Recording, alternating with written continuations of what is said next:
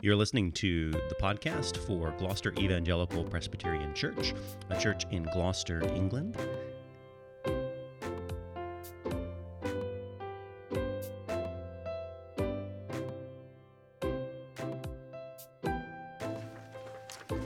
I realize I have skipped the Apostles' Creed, but we can come back to that before the Lord's Supper as a reminder of the common faith that we share as we look to the Lord's Supper of our common faith. And so we come now to chapter 6 as we've been continuing our way through Luke's Gospel.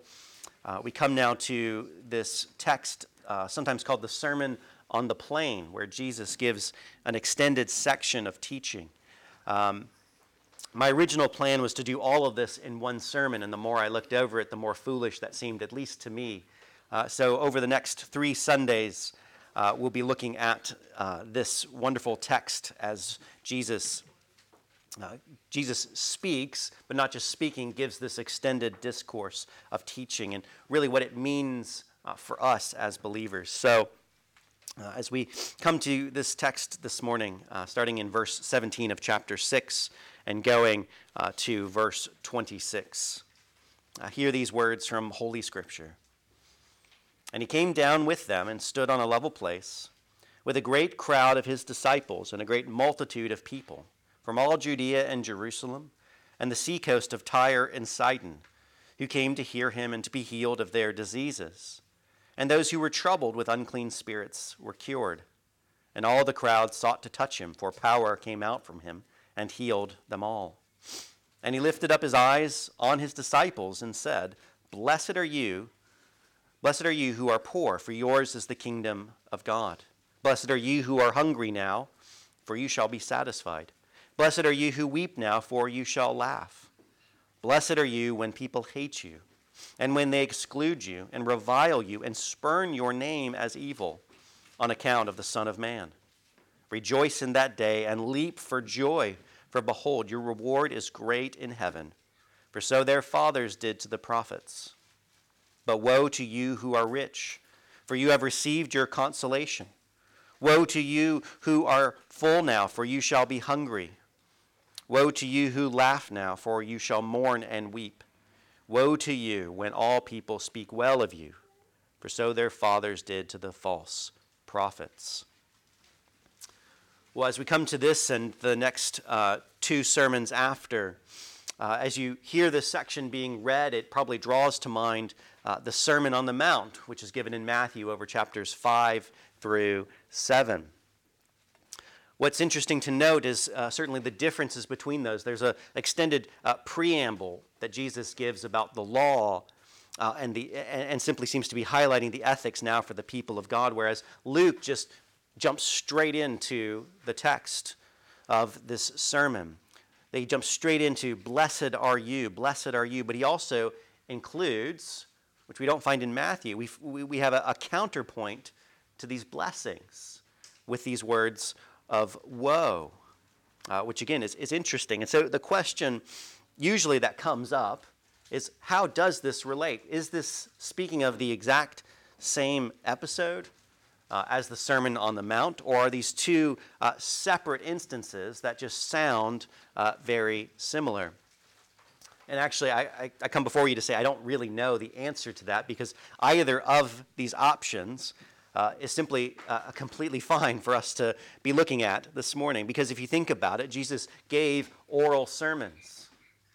He did it without notes, and because of that, he would likely be reusing material as he traveled around and preached to different groups, because what he was saying was important. And so to repeat that to different groups of people, he didn't have the value, if we call it a value of live streaming everything and having it all recorded down for him. The other thing we have to remember, though, if this is the same sermon as the Sermon on the Mount, why does it sound different in places? And that comes back to the other side of the argument, is that Matthew didn't have a notebook. Matthew didn't have any way to take notes. He would have had to work completely from memory. He would have heard everything that Jesus has said, and coming from a culture that had trained him to listen orally and to record things and to memorize them. He would have then written down what he had heard, and certainly the things that stood out to him would be things that he recorded. And Luke would have been dealing with eyewitnesses who had done the same. And having this material then, that could easily explain why there are differences. There are things that Matthew either just didn't want to record in the way he was framing his, and Luke decides to record and include different things. And that could explain the differences in these. So either option, whether this is just another sermon that Jesus preached, or it's the same, if you will, from a different angle, either of those to me seems to be perfectly fine as we look at this. But as we come to this, clearly what Jesus is driving at is the ethics for the people of God, kingdom ethics. Because look at the way it's framed for us. The context in verses 17 through 19, Jesus has come down from a mountain, right? It looks as if this is a new Sinai. This is after he's actually reconstituted Israel with calling of the 12 disciples. And then in verse 17, he begins by delivering a new law.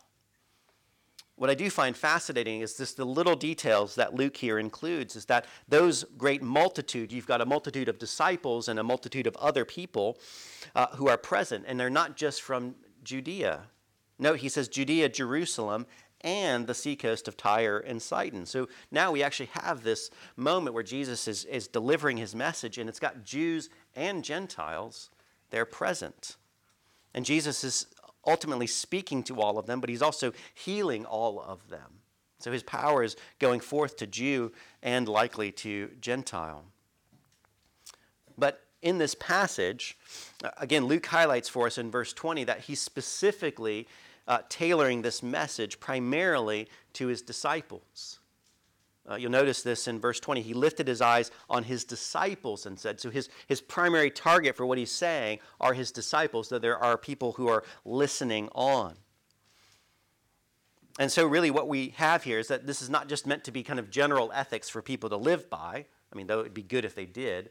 But really he's telling how the people of God should behave and should act. Really, it's much like the Ten Commandments, that they were given by God to God's people, and they were expected to be held to those standards. And so as we look at this over the next 3 sermons, we have what we start with is kingdom blessings, and then after this, kingdom love and kingdom obedience. But this morning, right, we had this clearly divided text between blessings on the one hand and woes on the other. And so Jesus begins his sermon where the Psalms begin. He begins with blessings. The very first word of this is blessed, or happy are those. Jesus' first words in this extended form of teaching is speaking about happiness. How do we find happiness in relation to God? How do we find happiness ultimately in holiness? I mean, this is exactly, again, where the Psalms start. They speak of the blessed life that comes from a right relationship with God and obedience coming from that. One commentator said here of the word blessing that it speaks of this state of being which is untroubled and free of care. Really speaks almost akin to the word peace, that there's great peace to be had. And so Jesus begins to speak of this blessing on those who are poor in the second half of verse 20. Blessed are those who are poor. Blessed are you who are poor. And again, the question then becomes, what is he speaking of here? Because I think we can all agree that it's not necessarily the material poor that Jesus is after, as if he's saying that if you are materially poor, you are automatically included in the kingdom of God. Right? That would go contrary to everything that has come before it and everything that is going to come after it in Luke's gospel. So really what Jesus has to have in mind, and indeed throughout the entirety of this small section, everything has a spiritual aspect to it, that the material component helps us to just understand what he's speaking of. So Jesus certainly has in mind those who are spiritually poor, but thinking of poverty in an earthly sense helps us, I think, to navigate and move towards what Jesus means in a spiritual way. Because you can just think of what it would be like to be that completely destitute, to have nothing that could help you out, to have no funds at your disposal. You would be completely dependent upon everything outside of yourself. You would have nothing at your disposal to help yourself out. You can think of many, when we see these miracles that happen of those who are poor and who are suffering and who have been carried by others, unable to walk and to work. They were completely dependent upon things outside of their control. They had no resources inside of themselves. And Jesus here is speaking of those who are spiritually poor, those who have no resources at their disposal. There's nothing that the person can do in order to save themselves. They must look outside themselves and see something as a gracious gift. And remember how Jesus first speaks in chapter 4, verse 18, that he has come to fulfill what Isaiah long said, that he is coming to preach the good news to the poor. And really, we can see this fleshed out later in the parable of the rich man and Lazarus. Here we do have a materially poor person, but also someone who has faith in the Lord Jesus Christ. And what happens is this poor man becomes infinitely wealthy. And so Jesus does have in his mind those who are poor in standing in the eyes of society, poor in resources, poor in wealth, poor in power, marginalized people, but ultimately focused on the spiritual aspect of it. And you can see the way in which these two passages, the blessings and the woes, are there to overturn the worldly thinking that dominates. Right? From a worldly standard, what you should be seeking after is money and wealth, for those things will help save you, where Jesus is saying, no, actually the opposite of this is true. Those who are completely destitute are those who will seek after something outside of themselves. Jesus says, after all, seek first the kingdom of God. Seek after me, and all things will be added to you. Jesus really is beginning this by saying, invest wisely. Invest in kingdom goals. Seek after a kingdom, much like Abraham did. Abraham trusted in the Lord, but didn't ultimately gain what he was seeking on an earthly perspective. And Jesus is really trying to drive home throughout these is that be those who seek after happiness, but seek after ultimate and true happiness, that which can actually fulfill you. And so he says, those who are spiritually poor, for yours is the kingdom of God. For those who may be poor by worldly standards, those who have Jesus Christ, Jesus is saying, actually, you're more wealthy than the world's billionaires put together. For theirs is the kingdom of God. And we think about this. What is the kingdom of God? It's this wonderful good news that Jesus has come to preach. He speaks of it in terms of liberation, of freedom, of experiencing God's special favor, of his delight in his people. It's a restoration, it's a wholeness, it's forgiveness of sins and fellowship with God and being brought into his family. It's the joy at the coming bridegroom. And Paul speaks of this in Philippians 3:8. He says, knowing Jesus, the surpassing worth of knowing Jesus Christ. Just interesting choice of words there. The surpassing worth of knowing Jesus Christ. That knowing the Lord Jesus Christ has this infinite value to it. Right, as we come to this first one, blessed are the poor, for yours is the kingdom of heaven. Really just asking, is this characteristic of us? Is this true of us? Right? Are we those who are spiritually poor, who look out to find ultimate satisfaction in the Lord Jesus Christ? Or are we those who once finding salvation, continue to then work it out on our own, apart from Jesus? I mean, just think of the words Jesus speaks of. He speaks of, come to me and I will give you rest. The Lord of the Sabbath. Right? We are those who trust in Christ alone. And from that, we then get all of these kingdom blessings. The poor become infinitely and eternally wealthy. Paul speaks of these great blessings that flow forth from knowing Jesus Christ in the letter to the Ephesians. So then Jesus continues on by saying, blessed are those who are hungry now, for you shall be satisfied. And obviously poverty and hungry being hungry go together. And again, Jesus has in mind here not those who are hungry for physical food, though it's a good reminder of this desire and this yearning. For if you were starving, you would desire any food, anything. You would be seeking out with this great desire and this great need to find something that would satisfy you. And Jesus here is speaking, though, of a spiritual hunger, looking for spiritual food. Isaiah 55:1 and Amos 8:11 speak about this spiritual food. And again, we think of the ways in which we see the disciples being called, that they leave behind everything because of their desire to be with Jesus. I think what it must be is that their lives must have had this kind of holy discontentment.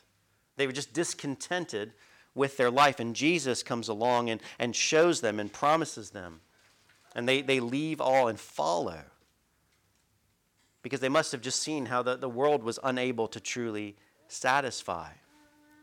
I think if you read about sort of the place in which we are today, we have so much material blessings. You just think of all of the technology that we had, all of the wealth that we have, all the leisure time that we have, and yet what seems to be the case is that people are actually more discontent and more unhappy than other times in the world. It's fascinating. We're given all of these things, and yet finding out more and more that these things cannot ultimately give us purpose and give us meaning. Right? And we come back again to the words of the gospel. It's Jesus who has this power to ultimately to satisfy. Again, Paul says God the Father has blessed us, his people, with every spiritual blessing in Christ Jesus. There's all these spiritual blessings. And you can think again, Jesus speaking to his disciples, asking them, really the question behind this, are you hungry? Are you hungry for more spiritual blessings? Are you hungry and thirsting after the things of the kingdom?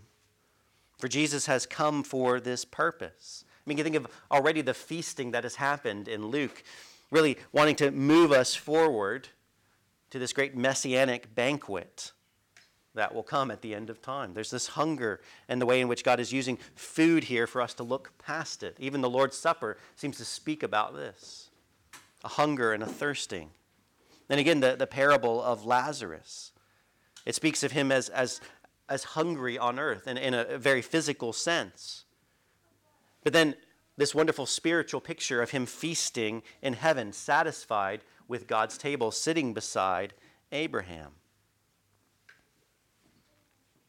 Right, and in this life, right, it speaks of the Christian faith as Jesus being with us, the Holy Spirit being in us, Christ interceding for us, the Father speaking to us through his word, and Christ feeding us in the supper, the Spirit washing us in baptism. There's this great joy that comes from being a Christian, for hungering and thirsting. Jesus says, you will be satisfied. You will be satisfied. And then he moves on to, blessed are those who weep now, for you shall laugh. And again, asking now, why is this person weeping? What are they weeping about? Are they just someone who is habitually sad? And again, that's not likely the case at what Jesus is getting at here. What he's speaking about here is someone who is concerned and someone who's mourning over their sins and over the sins of the world, over the state of God's people and the state of God's world, that this person looks out and looks in and finds much to be sad about, much to weep over. You can think of a Jewish believer during this time, of seeing the state that Israel's in and seeing the state in which they're currently rejecting the Messiah whom God has sent to them after many years of promises. Or for us today, just to look out into this world and to see the darkness, see the sin, see the suffering, see the fact that there are many people still walking in darkness. That should give us plenty to weep about. Right? The state of the kingdom. It has not fully come yet. And the state of ourselves. Right? We are those, if you trust in Christ, we are those who have been forgiven and made righteous, yet we are simultaneously those who still consider to sin day in and day out? And do we weep? Are we those who are sad at the state of the world, sad at the state of Gloucester, sad at the state of our souls? But Jesus says here to his disciples, those who are sad, those who mourn over those sins, are those who shall laugh in joy. They shall rejoice in what Jesus is doing in their life. And then finally, Jesus ends this section of blessing with persecution in verses 22 through 23. Blessed are you when people hate you and when they exclude you and revile you and spurn your name as evil on account of the Son of Man. And again, look at the way in which he's turning around the world's view and replacing it with his. Setting what the world views as a happy life, he's completely turning it on its head. And again, I don't think any of us would view a happy life as one in which we are persecuted. For people to hate us, revile us, exclude us. That seems a tall order to think of that as a happy life, but Jesus goes so far in verse 23 to then say, not only are you blessed, but also the response of that should be rejoice in that day and leap for joy, for behold, your reward is great in heaven. Rejoice. But think about what we see in the life of Jesus. Why did Jesus continue to the cross? Hebrews says it was for the joy that was set before him. The joy. The one person who sovereignly knew what was going to happen every step of the way is the one person, it says, went forward in joy. Or think of the apostles in Acts chapter 5. They are beaten. They are told to stop preaching the gospel. They are taken before the court. Their very lives could be in danger. They are actually let go. And what is their response? Their response is rejoicing that they were counted worthy to suffer dishonor for the name of Jesus Christ. And I think what Jesus is getting at here is this blessing, the blessing that comes from this, the rejoicing that comes from this, is that there's an identification going on. That as they did to Jesus, if they're doing to us, then it's a realization that we look and act and are a part of Jesus. Or he says, as they do to me, they will do to you. Well, the reason they would be doing that is because we would be acting like him.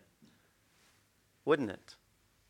The reason you're going to get persecuted for being a Christian is if you act like a Christian. But also, it shows forth that your faith is true. Because what person is willingly going to go into persecution when it would be so much easier to not? And so I think there's a great blessing Jesus speaks of, this great rejoicing that happens because it's a showing forth of your internal faith. And it's showing forth, almost like the sacraments do, that you belong to Jesus. And he says, rejoice, your reward will be great. I think it's interesting the way he frames this. All of these things he's saying, none of it is, do this, you won't be happy, but it will be great in the end. Rather, he is saying there's actual joy, there's actual blessing to be found now and 100-fold later. I mean, really, this section could be titled the easy life or the Jesus life. Well, then Luke includes for us the counterpoint to all of this. He speaks of the same blessings, but now he reverses them and speaks of woe. And here the word woe really has with it pain or displeasure. This is not the opposite. Usually in the Old Testament, when you have blessing, you have the opposite of cursing. But here it's not quite carrying that connotation. It's more of speaking about how to have an unhappy life. If the first section is how to have a blessed life, a happy life, here these woes speak to, and again, speaking to disciples about how to have an unhappy life. And so he begins with those who are rich now, for you have received your consolation. I mean, this theme that Luke has been drawing out of being rich towards God. about the rich man who ends in poverty in the parable of the rich man and Lazarus. Or the rich man who comes to Jesus, refuses to give up all, and walks away sad in chapter 18. All right, Jesus is not speaking here necessarily of earthly wealth, but of self-sufficiency. And often wealth does bring that. Those who are rich often find that they have what they need. Or rather, they just start increasing their standards and find that they need more. But Jesus, again, is reminding us of this is the way to pursue an unhappy life, is by being self-sufficient, right? Because money can leave. A war can happen, right? Health can go. Relatives can leave or die. And one day you'll die, and all of your wealth, all of your accumulation, and all of your stuff that you have is totally worthless to you. You know, the joke always goes, whenever you see a hearse coming, there's not a trailer behind it carrying all of your stuff. It'd be pointless for that. And again, he's addressing this to the disciples. And actually, if you were to get to the very end, which Lord willing we do, in verses 46 through 49, there's this spiritual danger that is absolutely present for all of us. Right? And the question becomes, again, are we self-sufficient or are we dependent? Again, think of the way that Jesus speaks of disciples. They should be like children. Because children know they're needy. Children know they need somebody else. Right? It's only adults who we start to think we have it all figured out, and the horrible, horrible truth is we don't. Are we self-sufficient or are we dependent? Right? This is a danger that disciples can fall into. Right? They can move from grace to works. Well, I'm saved, so now I need to earn that salvation. And so Jesus continues. He says, "Woe to you who are full now, for you shall be hungry." And again, he's speaking of those who are satisfied now, who have no thirst for righteousness. They have no spiritual hunger. And remember earlier, Jesus has said, I have come to heal the sick, not the well. And it's this perceived righteousness, this perceived wellness that the Pharisees had. They thought that they had everything that they needed. And Jesus illustrates this really vividly with the parable of the Pharisee and the tax collector in chapter 18. One leaves justified or right with God. And it was the one who was humble and destitute. He went away justified. But the one who had exalted himself will one day find himself humbled. Right? And are you a self-righteous disciple? Am I a self-righteous disciple? Right? You can think of the way in which these would come up before us, right? I go to church, I pray, I read my Bible, therefore God loves me, or God will do these things for me, or God owes me. Right? A self-righteous disciple is just simply a contradiction in terms. Paul has to deal with this when he's chastising the Galatians, that what they started in faith, they're trying to finish in works. And clearly then, if Paul's having to speak about this to another group of believers, it's just a very real danger for you and I. That we need the gospel once more. We need Jesus once more. We need to fix our eyes upon him once more. And then Jesus brings out those who laugh, for they shall mourn and weep. Obviously, Jesus has no problem with joy. Joy is the proper response to salvation. That's what he seems to be almost annoyed at the Pharisees who are grumbling and complaining, when the right response is to rejoice. But really what it seems to be here is that these people are rejoicing in the state of the world, in the state of their souls. They must really be ultimately rejoicing in sin, in one form of another, even though they're deluded in their joy. And they will be those who rejoice now, will one day weep later. And think about the ways in which all of these are moving, this self-satisfaction, this joy now over sin, this not needing of external righteousness, that all of it comes crashing down in the end. And then finally, he has speaking well of you. Woe to you when all people speak well of you, for their fathers did to the false prophets. I mean, ultimately, Jesus is just saying being loved by the world has a price. Right? The false prophets of the Old Testament often told people exactly what they wanted to hear, not what God was saying. And then think out how easy it is with friends or with family to just sidestep the gospel issues. Right? Obviously, that doesn't mean you go around being a jerk to other people. We look and act as Jesus. He was never spiteful, mean, or vindictive. Peter speaks of having a tender heart and a humble mind when we give a defense in all gentleness and respect. And Jesus ultimately, working out this in chapter 12, speaks of if you deny the Son of Man denies you. And that's just simply woe indeed. And so as we come to the conclusion here of this first section of blessings, right? Jesus ultimately wants us to see the world as it really is. Because the world speaks of a way to find happiness that ultimately won't fulfill what it promises.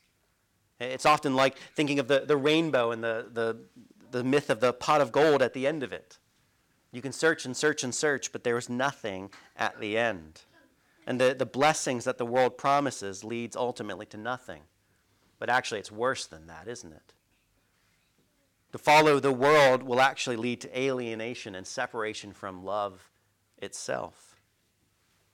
Whereas the kingdom calls us to be like our Savior in his life, to imitate him, and all these blessings that then flow to us in this life and ultimately in the world to come.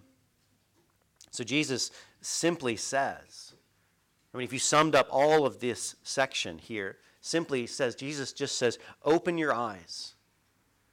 Open your eyes and then choose wisely the path of true happiness or the path of false happiness. What will you choose? What will we choose? Amen. Let us pray.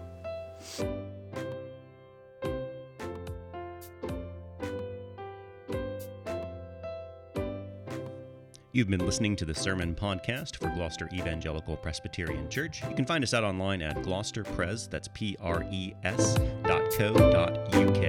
for more. Thank you.